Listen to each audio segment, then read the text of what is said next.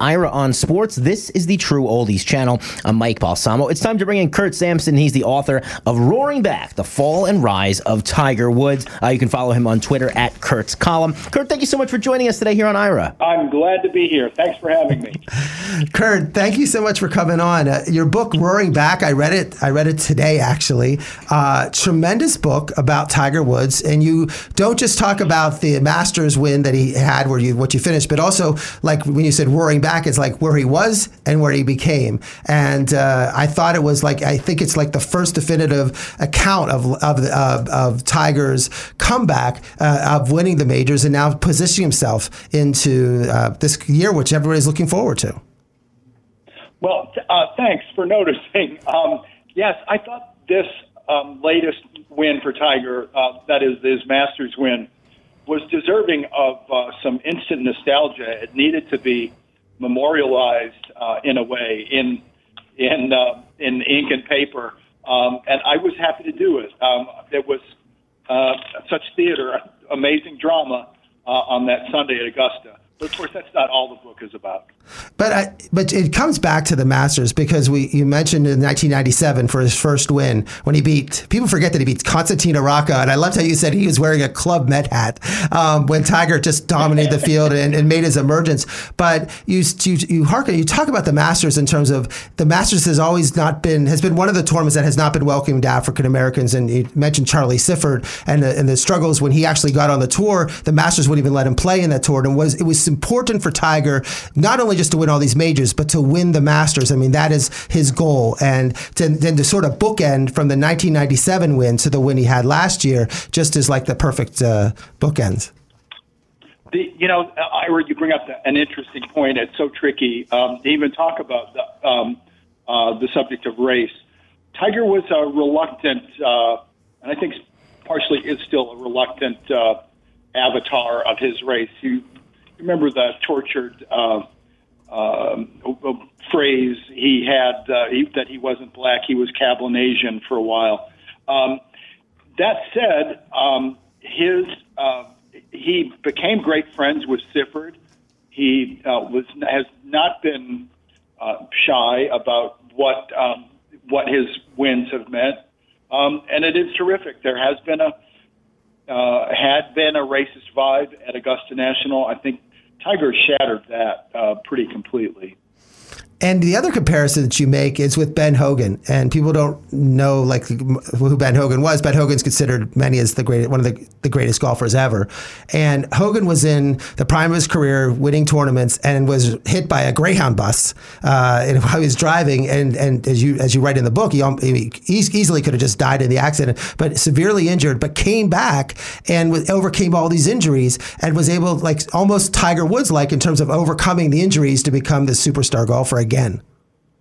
Yeah, that's Tiger's and Ben Hogan's stories have some similarities coming back from the brink. Of course, Hogan faced life-threatening injuries, and his sort of iffy public persona and popularity went from respect to outright awe and admiration, because at the moment before the bus impacted their car, Ben Hogan threw himself in front of his wife, Valerie, shouting, "Look out, Val." And Valerie at the hospital couldn't stop telling writers that, and it got out quickly.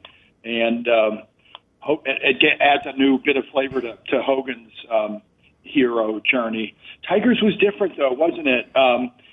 He was this absolute paragon, and then he went to below zero, I'd say, what with the scandals, his multiple infidelities. He went from someone that parents wanted their kids to look at and emulate to somebody to turn away from. He was the butt of jokes on late-night TV. He came back from an amazingly dark place. My hat is off to him. He overcame that ridicule and laughter, which must have stung him deeply. So, and I thought it was interesting. You really harped on the 2010 Masters, which was his last with working with swing coach Hank Haney, and about how that fell apart after 2010. This was post-scandal, post-everything, and he's back there. And then Steve Williams, that was starting to be the end of his caddying with Tiger. And then Tiger really changes almost his entire team, and sort of was searching for like Sean Foley, and now he's without a coach, but Joe LaCava, who's the caddy, his caddy now. And I've seen Tiger play Genesis this year, the U.S. Open. I saw him at the U.S. Open and the PGA Championships, and I think LaCava is just a phenomenal caddy for him. I mean, a calming influence. It's just totally different than when Steve Williams was the caddy, and I think it really fits Tiger, what Tiger is right now. That's interesting, Ira. I hope you're right.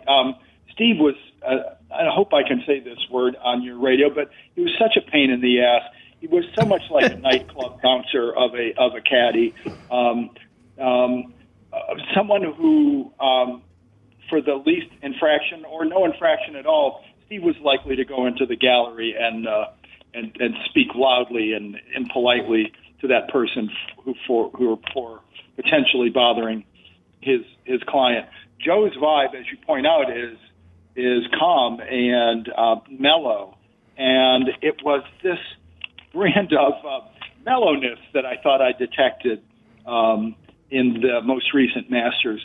I watched the tape of the entire tournament many times. Not only did Tiger not swear that I saw, and he's infamous for laying out some F-bombs, he didn't even mutter as he was coming off greens after not making a putt.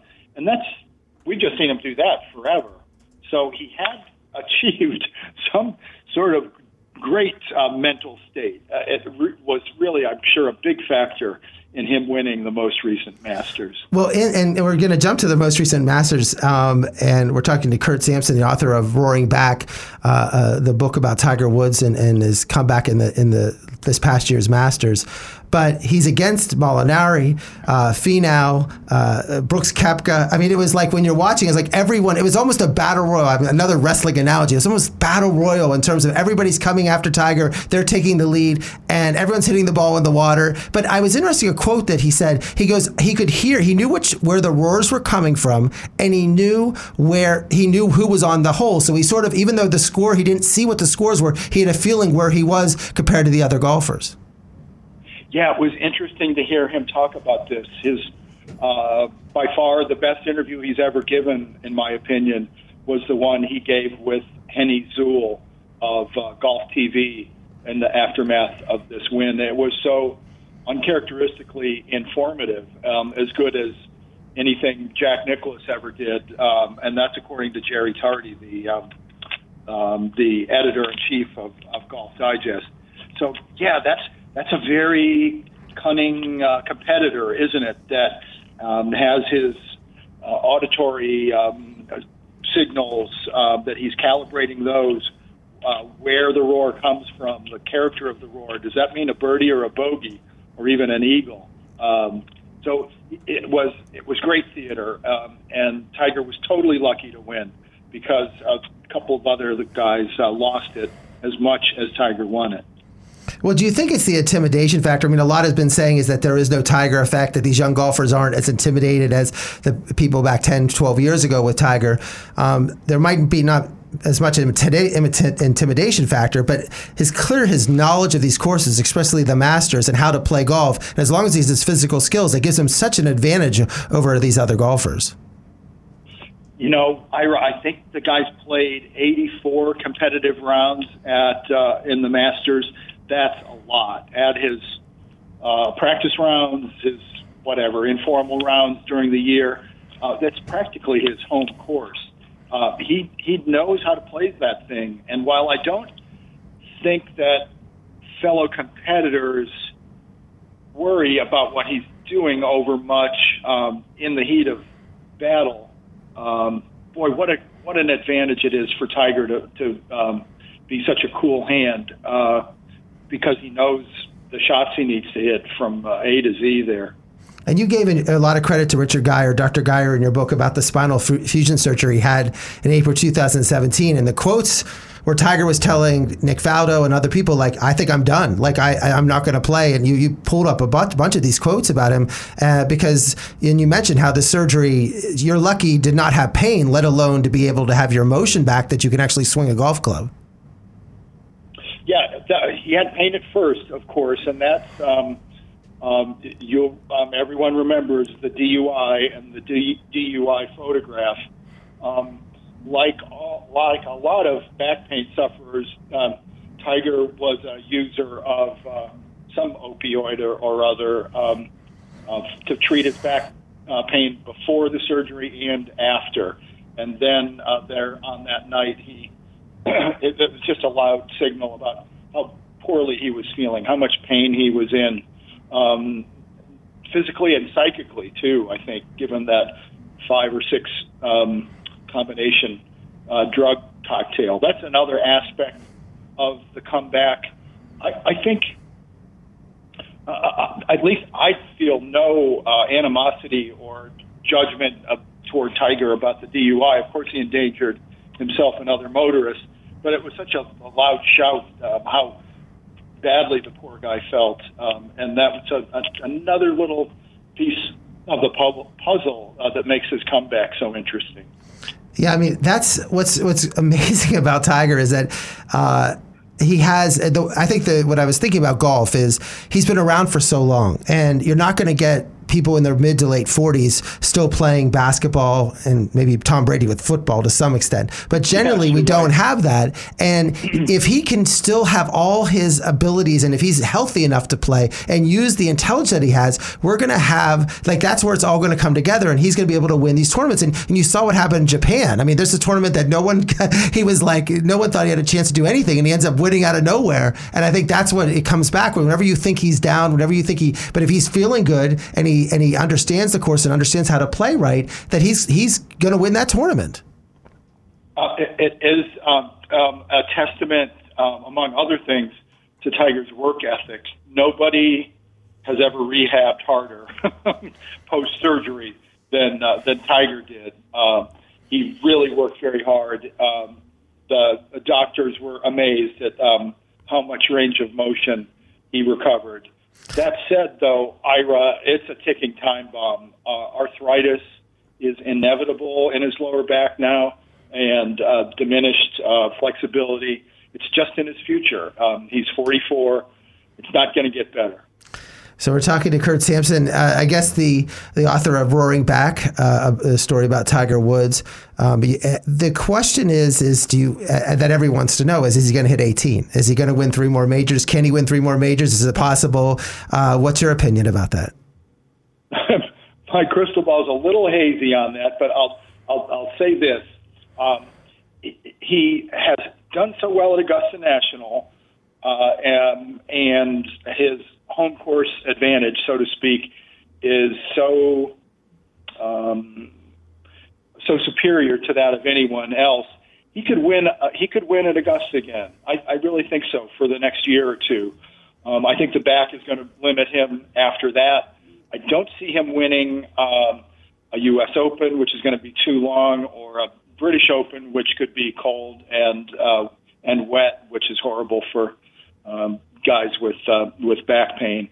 I really like his chances at Augusta this year again.